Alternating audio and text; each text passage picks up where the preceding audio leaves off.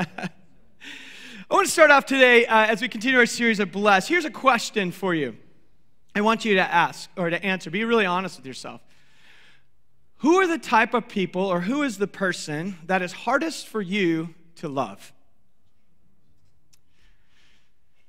I remember years ago, I was still a youth pastor, and I had this mentor in my life he was about 80 years old. He'd been a pastor his whole career. And we went out to a coffee shop, and the barista was all covered with tattoos, which for most of us now is like, yeah, no big deal. So we got our drinks, we sat down, and he looked at me, and he was about 80 years old, and he said, you know, Ryan, he goes, I know that this doesn't make sense, and the heart of God is for this person, and God loves him, but I just see it in all my upbringing. It's hard for me to look at that barista and to love him. Because he goes, and I know that's wrong, it's just the reality. I appreciated that humility. I appreciated that insight. I appreciated that he recognized there was a disconnect between what he knew was true and the feelings and kind of how he was brought up and all of that. And so it got me thinking about that. And, you know, we all have those type of people in our lives. And it might not be a type of person. It just might be a person that you know. You might have a name and say, oh, that's the person that's hard to love. We're in this series called Bless, and we're going to be going through this all the way up till Easter, and what we're talking about is loving like Jesus in everyday life, because we believe that the heart of God is for all people. And if the heart of God is for all people, and the mission that God has is that all people may know him and discover life in him, then we want to join him in that mission, on that process. But when we think about it, I know for many of us in here, you might think, okay, that is a difficult thing to do, to join in this mission to help people know they're loved by God. That might just terrify you, that alone. Or maybe some of you are here today and you say, I'm not even a Christian. I'm just exploring faith. And so for you, this whole concept is, I'm not even sure what to believe or to think. And our goal through this series is a couple things. One, that we give you some really practical, easy things that we see Jesus do, that how he loved others, that we can do, that aren't the radical things. They're not the standing on the street corner and preaching. It's none of that. It's the little ways that we can love others the way Jesus did, and ultimately helping people discover life in Christ. And for some of you, maybe you don't believe, and you're here, and you're hearing this, what we want you to do is to see the heart of God and say, wow, if that's who Jesus was, and that's who his people are, then I'm interested. And that's our hope and our goal for you for this series. So I want to invite you to open your Bibles to the book of Matthew chapter 15. We're going to start off there, and what we're going to look at here is, to start off, is this is a story where Jesus is dealing with the disciples, and this first question I asked you that they had to be confronted with is, who are the people that are hard for you to love? And we're going to see a person that the disciples had a hard time loving, and Jesus wants to confront that in this story. So Matthew chapter 15, if you are new to Scripture, it's about 2/3 of the way in your Bible. You're more than welcome to use your phone or other digital device as well, but if you're in a paper Bible, it's about 2/3 of the way in what we call the New Testament.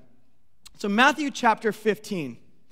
Now, to set the stage, just so you know a little bit, at the time of this writing, at the time of Jesus, the Israelites, who believed that they were God's chosen people, we looked at that last week, that God chose them in Genesis chapter 12 to represent God's image to the ends of the earth. So that's who they were. That was in their identity. They had a promised land. That was the land that God said, hey, I want you to exist in this land, and through here, this will be the place where my name will be made known through the nations. So the Israelites had this identity. But what happened was that for about the last 600 years at this point, that they went through a series of, at first, into exile, meaning that they were captured from their land in Israel, and they were taken away. Once they came back to their land, they were under the occupation of at first the Persians, and then the Greek Empire, and now the Roman Empire. So all of their national identity and their identity as a people of God was in jeopardy, or it was being challenged, I'll put it that way. So at the time of Jesus, the Roman Empire was over them, and they saw every foreign empire who was conquering them as against the will of God. They need to not be here. And they started to develop this idea of who the Messiah would be, because their scriptures talked about a Messiah who would one day come. That means the anointed one, someone that God would send. We know now that that Messiah was fulfilled in Jesus. And they believed that that Messiah would come to rescue them, which we agree with, but what they started to believe is, it's going to be a military victory. The Messiah is going to come and overthrow the Roman Empire, reestablish a kingdom here in this land, and we're going to exist, and that's what God has for us. So part of that belief and intention and expectation also caused them to look at anyone who is on the outside as truly on the outside of the will of God, outside of God's people, and ultimately not deserving of the love of the Messiah. So that was kind of something that crept in. Know that. Now let's look at Matthew chapter 15 and see what's happening. Matthew chapter 15, starting in verse 21. I'm going to read. I have a couple of these verses on the screen for you, not all of them. Starts and says, Jesus went away from there. He was up in Galilee, which was in Israel. He goes from there and withdrew into the region of Tyre and Sidon. And a Canaanite woman from that region came out and began to cry out, saying, "Have mercy on me, Lord, Son of David. My daughter is severely demon-possessed." So I want you to notice a couple things. One, Jesus left that region of Galilee and went to Tyre and Sidon, outside of Israel. This is in modern-day Lebanon, kind of near the border of Israel and Lebanon. That's where he went with his disciples. So anytime that happens in Scripture, we need to ask, he's going somewhere for a reason. It's usually with his disciples, a teaching opportunity. So this is a first clue, like he went somewhere, there's a teaching opportunity about to happen. Now notice, someone comes up to him, it's a Canaanite woman. So a Canaanite, we have other stories in Scripture where Jesus talked about the Good Samaritan, a very familiar story to many people. And the Samaritan was someone that a lot of Jews didn't like the Samaritans, but at least the Samaritans were half Jews. A Canaanite wasn't even a half Jew. To them, a Canaanite was like, these are the enemies of God. So here's this Canaanite woman who shows up and says to Jesus, "Have mercy on me, Son of David," which is really interesting, because that was a title given to the Messiah. So she is actually saying, I've heard the rumors, the reports, I recognize that you are the Messiah that Israel's been waiting for. It's kind of an interesting note. She says, "Have mercy on me, for my daughter is severely demon-possessed." What an interesting statement she says. Have mercy on me. Notice the desperation in her voice. She is at the end of her rope here. She didn't say, "Have mercy on my daughter." She says, "God, have mercy on me. This is hard. I've been struggling. My daughter's been struggling, and it's hard on me." Many of you can relate to being at the end of your rope. You know what that feeling is like, where you just say, "God, please, please." So that's the heart that she comes into. And every story that we read about Jesus, everything we know about him, we know that Jesus' heart, he has compassion, right? So his heart's going to break and he's going to say, "Oh man, you came to me, you claim that I'm Lord, I'm going to heal you right now." That's what we know of Jesus. But I want you to see what happens in the story because it's a bit surprising. Verse 23, Jesus did not answer her with even a word. He didn't even say anything. He just sat there. Now, the disciples came up and urged him immediately after that and said, "Send her away, because she keeps shouting at us."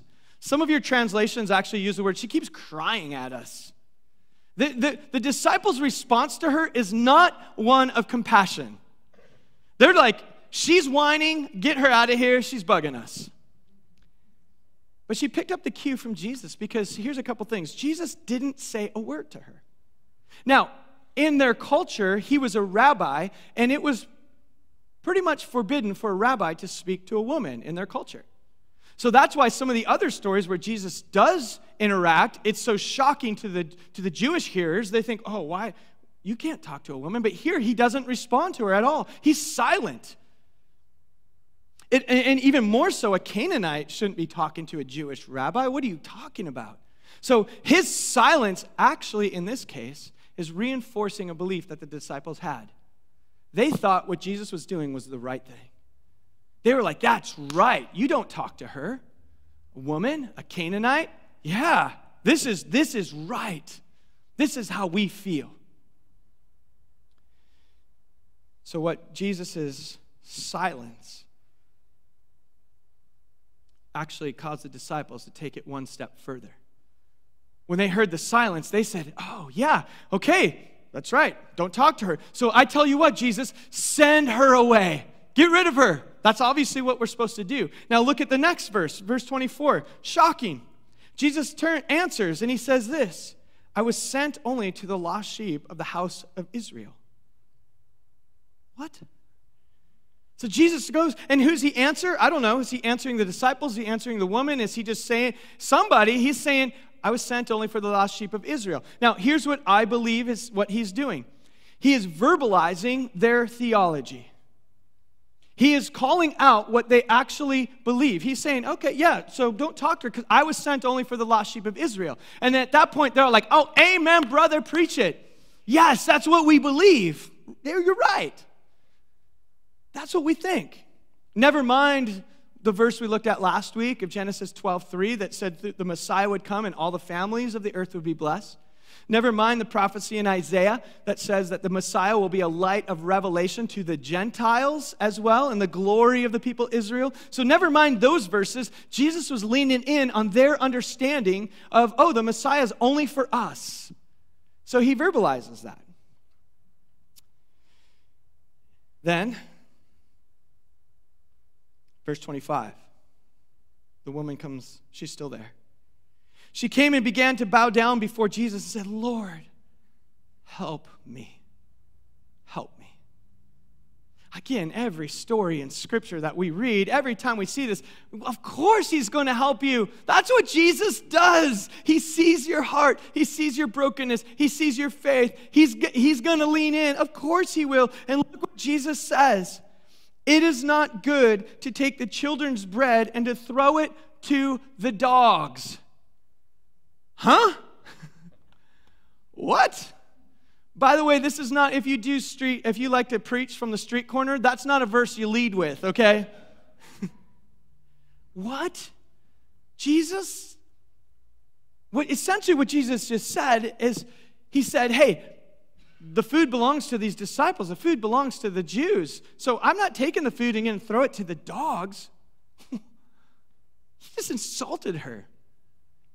There's a little nuance of it that is actually a little, some scholars picked up on it. It's actually the little dogs, maybe the puppies, which it's like kind of making a term of endearment, but it's like, I don't know how you do that. But so why would Jesus say that? This is so out of character. This doesn't make any sense at all. She proclaims him as Messiah. She calls him Lord. She says, have mercy on me. He goes, I can't give food to dogs. What? I believe that in this moment, Jesus knew exactly how the woman would respond. But he wasn't doing this for her. He was doing this for his disciples. You see, because it started off, his silence made them think, oh yeah, you're not here for her. And then he verbalizes their theology. Oh, I'm only here for the lost sheep of Israel. And then in this statement, he actually is showing them, if we follow the train of thought of what does your theology lead to, it leads to this. It leads to God saying, I know you're broken, I know you're hurting, I know you want compassion, but I'm not for you. And I actually think in this moment when Jesus said that, the disciples weren't like, yes, all right, call her a dog. I think in that moment they were like, ooh, that doesn't sound right. That doesn't feel good. Wait a minute. Wait, that doesn't seem, Jesus said, are you sure? What's going on here? And the teaching moment was just made very clear. Because what Jesus was saying is, hey, your biases and your prejudice against this person, this is what it leads to. She's begging for compassion, and it leads to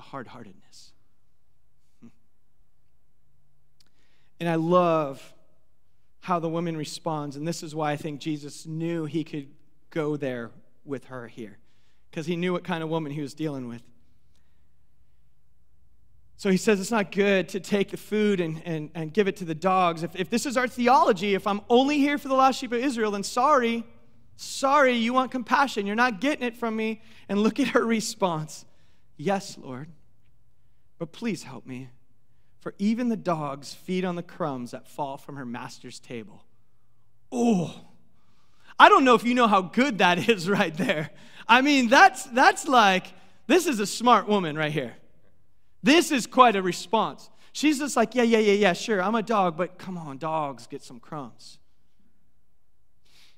And I can't help but to think Jesus' heart exploded with joy and with compassion.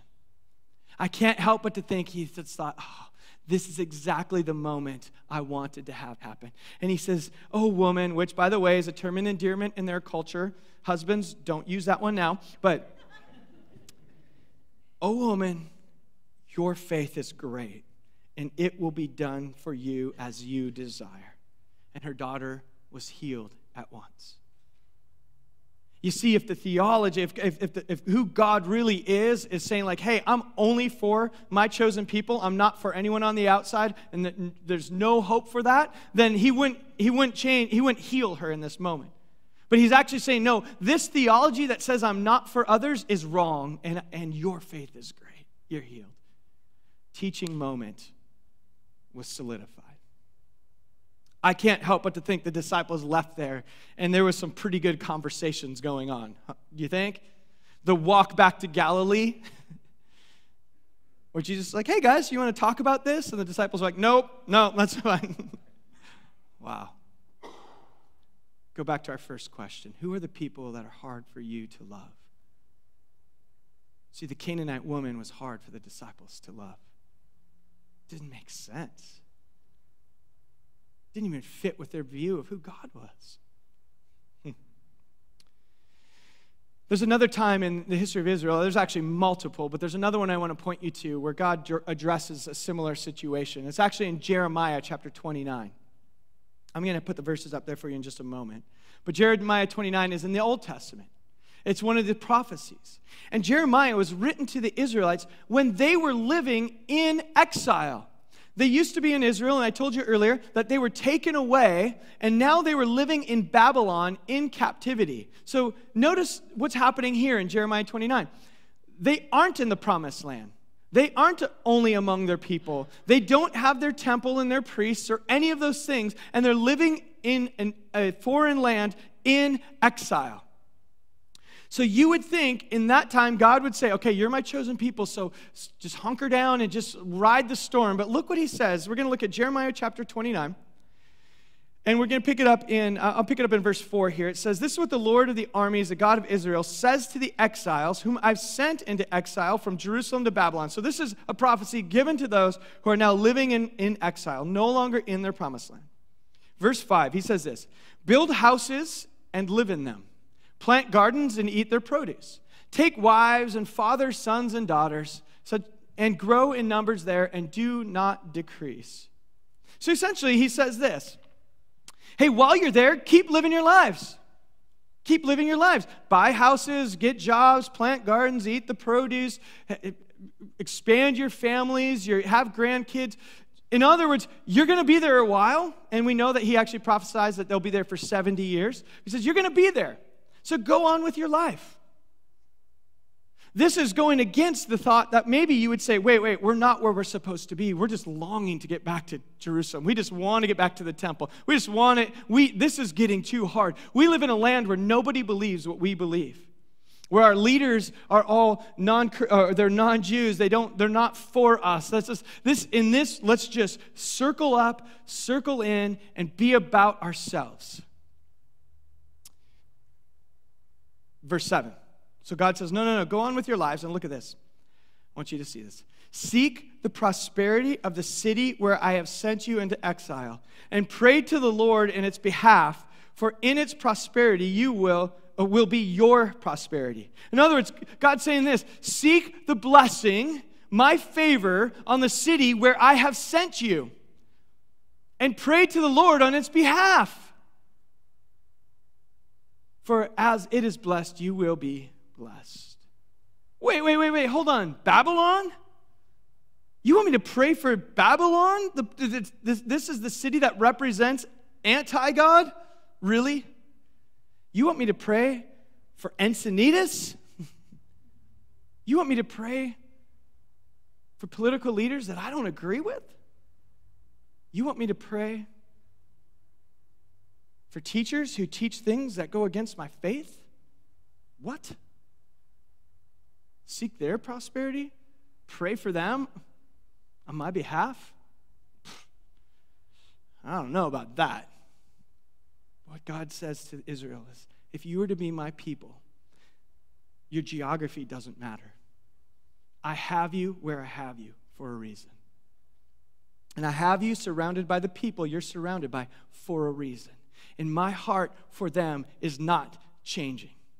I want them to know me as much as I want you to know me. That is God's heart. So he says, in exile, when everyone around you believes something different, when they're against you, I want you to seek the blessing for them that they may ultimately know me. You tracking with that? So here we are. What does this mean for us? What do we learn? What does this mean for us? Because I actually think that we're kind of living, you could say, if you're a Christian, in a form of exile. There are parts of our country, and there was a season in our country when it probably felt like the promised land for Christians, right? Where you looked around and said, everyone basically believes in God. There's parts of the country where when you move in, the first thing they're going to ask you is, what church do you go to? How many of you moved to Encinitas? That's the first question everyone asks you. Maybe which yoga studio? Which surf spot certainly is a relevant question. But what church do you go to? That's not our culture, right? In fact, my kids have shared stories with even in their friends that it's not even that we're living in an agnostic or an atheist culture, but we're living in a culture that's against Christ. They have conversations that I never had growing up that would attack their faith and label Christians as uneducated, backwards, don't fit in, don't belong. In fact, they're happy. Every Christian family who moves to Texas, they just go, fine, go, get out of here. Maybe you've heard it. Some of you are like, oh man, we're moving to Texas, sorry.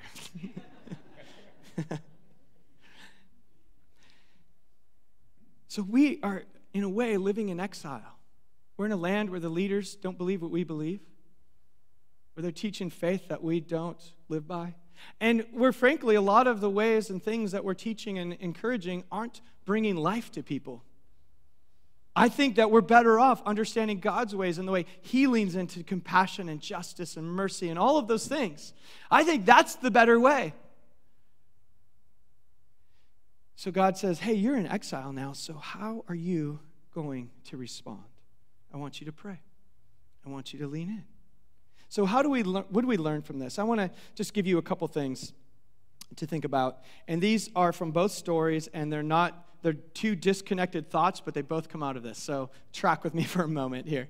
I was thinking about these and saying, how do we learn? What does it mean for us to be a blessing? And it starts with this. Seek a complete understanding of Scripture. Now, why am I saying that? Notice that the disciples had an incomplete view of God. And their incomplete view of God led them down a pretty scary path. Now, they might have just been off a little bit, but if you're into boating or navigation, there's this thing called the rule of 60. And it talks about if you're 1 degree off, at a certain point, you find yourself 60 feet away after you go. I don't know nautical miles, so just track with me and smile. It makes sense. So basically, if you leave from San Francisco and you're 1 degree off and you're going to Washington, D.C., by the time you get there, you're going to miss by 50 miles. That's what they say. If you go all the way around the world, you're going to miss by 500 miles or so, if you're 1 degree off. And there's some pretty crazy stories of planes in their navigation when it was not as, in fact, in the 60s, there's a Korean airliner that was off by 2 degrees and ended up flying over the Soviet Union and got shot down because it was just off a little bit. But over time, instead of being over Japan, they were over the Soviet Union to their peril. sometimes for us, when we have an incomplete understanding of Scripture, just a little bit but not a complete one, we could be 1 degree off. If we go 1 degree off for a long time, next thing you know, you turn around and we are way off. And we could see that the disciples in their theology was incomplete. It wasn't a full understanding of who God was. So we want to have that. With our understanding of Scripture then helps shape our worldview. Here's the problem. Many of us let our worldview shape our understanding of Scripture instead of the other way around.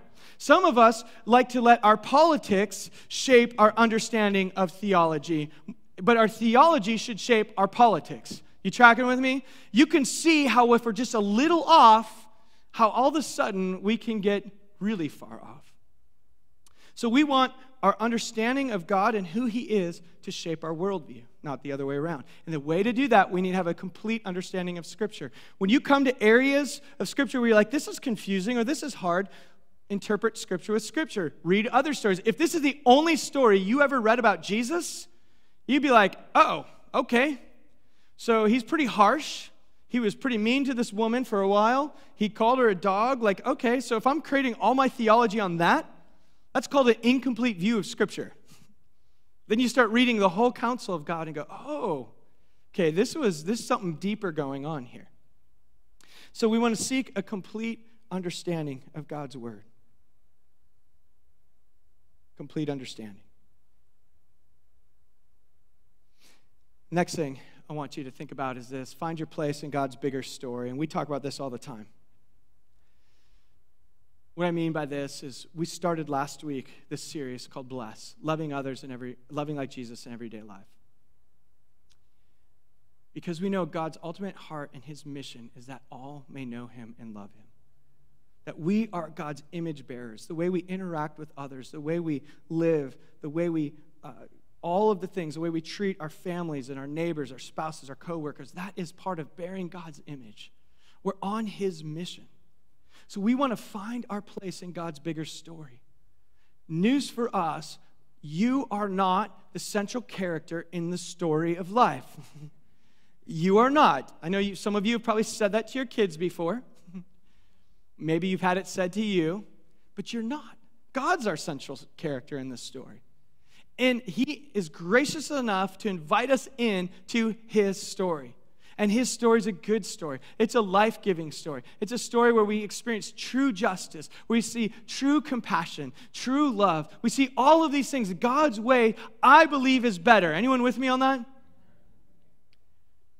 When lived out perfectly. Now, none of us are going to be perfect. But it's a beautiful picture of the life that God has for us. Find yourself in the story. I want to just share a couple more verses with you to see God's heart. Look at Isaiah 45:22. God's writing, He says this, turn to me and be saved, all the ends of the earth. For I am God and there is no other. Look at God's heart, His mission. He wants all the ends of the earth. He wants everyone to know Him, to be saved, to turn to Him. That's His heart. Paul says it this way in 1 Timothy chapter 2, verses 3 and 4. He said, this is good and acceptable in the sight of God our Savior, who wants all men to be saved and come to the knowledge of His truth. God's heart for us is that we may know Him and come to the knowledge of His truth. If you are here today and you're just exploring faith, I want you to know this is not a conspiracy meeting that we're trying to figure out a way to make you into a Christian. It's not a conspiracy. This is our mission because God wants you to know Him and to be a follower of Jesus. So, cat's out of the bag, we want you to know Jesus. Because we believe that there is life that you will discover in Christ that you will not find anywhere else. We believe that. And we believe God's inviting you to be a part of the bigger story. So a question for you to answer then is this. Who has God placed in your life to bless? Who is it that you can, as we were called to, or the Israelites were called to in Jeremiah chapter 29, to seek the good of the city where they were, to pray for the others, to pray blessing on them. Who is it that God has placed in your life to bless? Maybe it's a person or people. Maybe it's a group of people. Maybe it's the same person that we started off with to say, who is the hardest for you to love? maybe they're in your life for a reason. Who is in your life that God's giving you an opportunity to bless? We're actually going to take the next 5 weeks to, we've been burying the lead, but the word bless, we're going to teach it as an acronym. Stay tuned. We'll see what that means. But there's 5 easy ways to love others that Jesus models for us. But who are those people? Think of who that person or those people are, and I want you to pray for them this week. Just start praying for them. Say, okay, God. and that's a scary thing because God likes to hear our prayers and answer them. So you start praying for them and look for opportunities that God may place in your life. It's a challenge for all of us this week. And by the way, it doesn't have to be like the hardest person you see in the world. That's okay. You can bless the people that you enjoy too. That's okay. So you're just like, man, this is going to be hard. No, he might be putting people in your life that are actually cool people. So I know the ones that I'm praying for. I have a group of friends that I play basketball with, we hang out with, and I'm definitely praying, God, how can I be in their life? Coach a baseball team, I get to pray, God, how can I be a blessing in the life of those families? Ultimately, I hope that they find themselves in the bigger picture, the story of God, eventually. So that's your assignment this week. Good with that? I'm going to invite the worship team to make their way back up, and we're going to transition into a time of communion. And for us here, communion, and hopefully as you made your way in, perhaps you received a communion cup and wafer. If not, we have some in the back, and looks like we have a few people who are going to go help you bring them to you. For us, in our tradition, communion is a time where we remember the life of Christ. We're going to start with this little piece of this wafer, this bread. We have some, I think, up here in the front. You need some up here? Yep, here we go. We have some coming. There we go. We're going to start with this bread, and the bread represents the body of Christ. This is the life he lived, the death he died, and the resurrection of Jesus. We are told that in Scripture, Jesus speaks of the bread, and he says, this is my body that was broken for you. So for us, when we take this and we remember the body, the life of Christ, we're actually remembering the same God who looked at the Canaanite woman with actual compassion and mercy. We're looking at the same God who went to the cross on your behalf and on my behalf so that we could have peace with God. So when we take this bread, we're not just going through a routine, remembering that Jesus actually lived and existed and modeled what it looked like to image the Father and to give his life for us so that we could do the same. So when we take the bread, we remember the body of Christ. So let's take it together.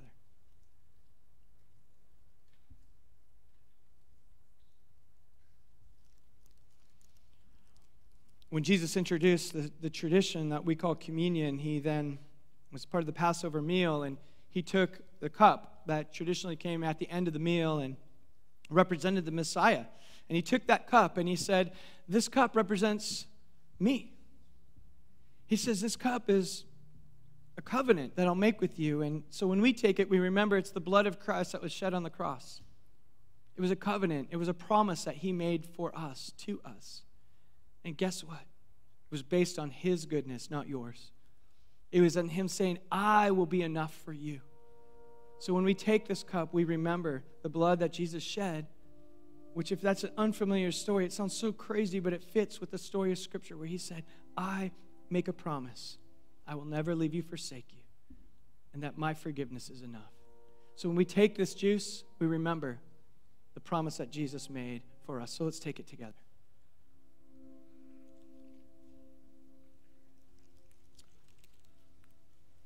And God, we thank you. As we remember your body and your blood, we remember the death, the life you lived, the death you died. But Lord, we remember the resurrection that happened, that you came to give us life and to give us life abundantly through your Son, or through you in your life. So God, we thank you and we receive that new life. We receive that forgiveness. We proclaim that. And Lord, we want to join with you in your story. So would you speak to us now and work in our hearts and transform us and change us? And God, if there's anyone here this morning who's never made that step of faith towards you, would you draw their heart to you? And if that's you right now in this place, in the quietness of your heart, if you want to take that step towards Jesus, would you pray this prayer with me? And you could pray it quietly in your own heart. Just if you want to take a step of faith today, just pray, Lord Jesus, I believe in you. I don't have all the answers. Maybe I still have some doubts. I might have some fears. But I want you to forgive me. Would you come and be Lord of my life? If you prayed that simple prayer, all of heaven rejoices over you today. Because it's an act of faith to receive Jesus. And welcome to the kingdom. We're going to respond with some praise through our singing. And so I want to invite you to stand as we end our time. And let's just turn our hearts and reflecting on the story of Jesus and his goodness and what he's done for us as we end our time.